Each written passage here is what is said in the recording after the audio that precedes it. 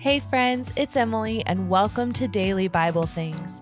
If you're joining in this morning or at the end of your day, let's make space to engage with Scripture.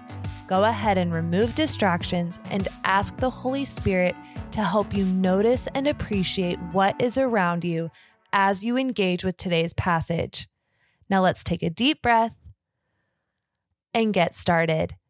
Today we're reading Proverbs 16, verse 3. And I'm looking at the NLT.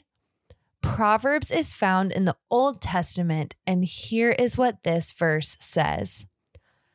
Commit your actions to the Lord, and your plans will succeed.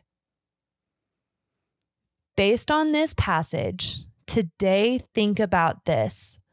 What is one thing you do every day that you can talk to God about and commit to God?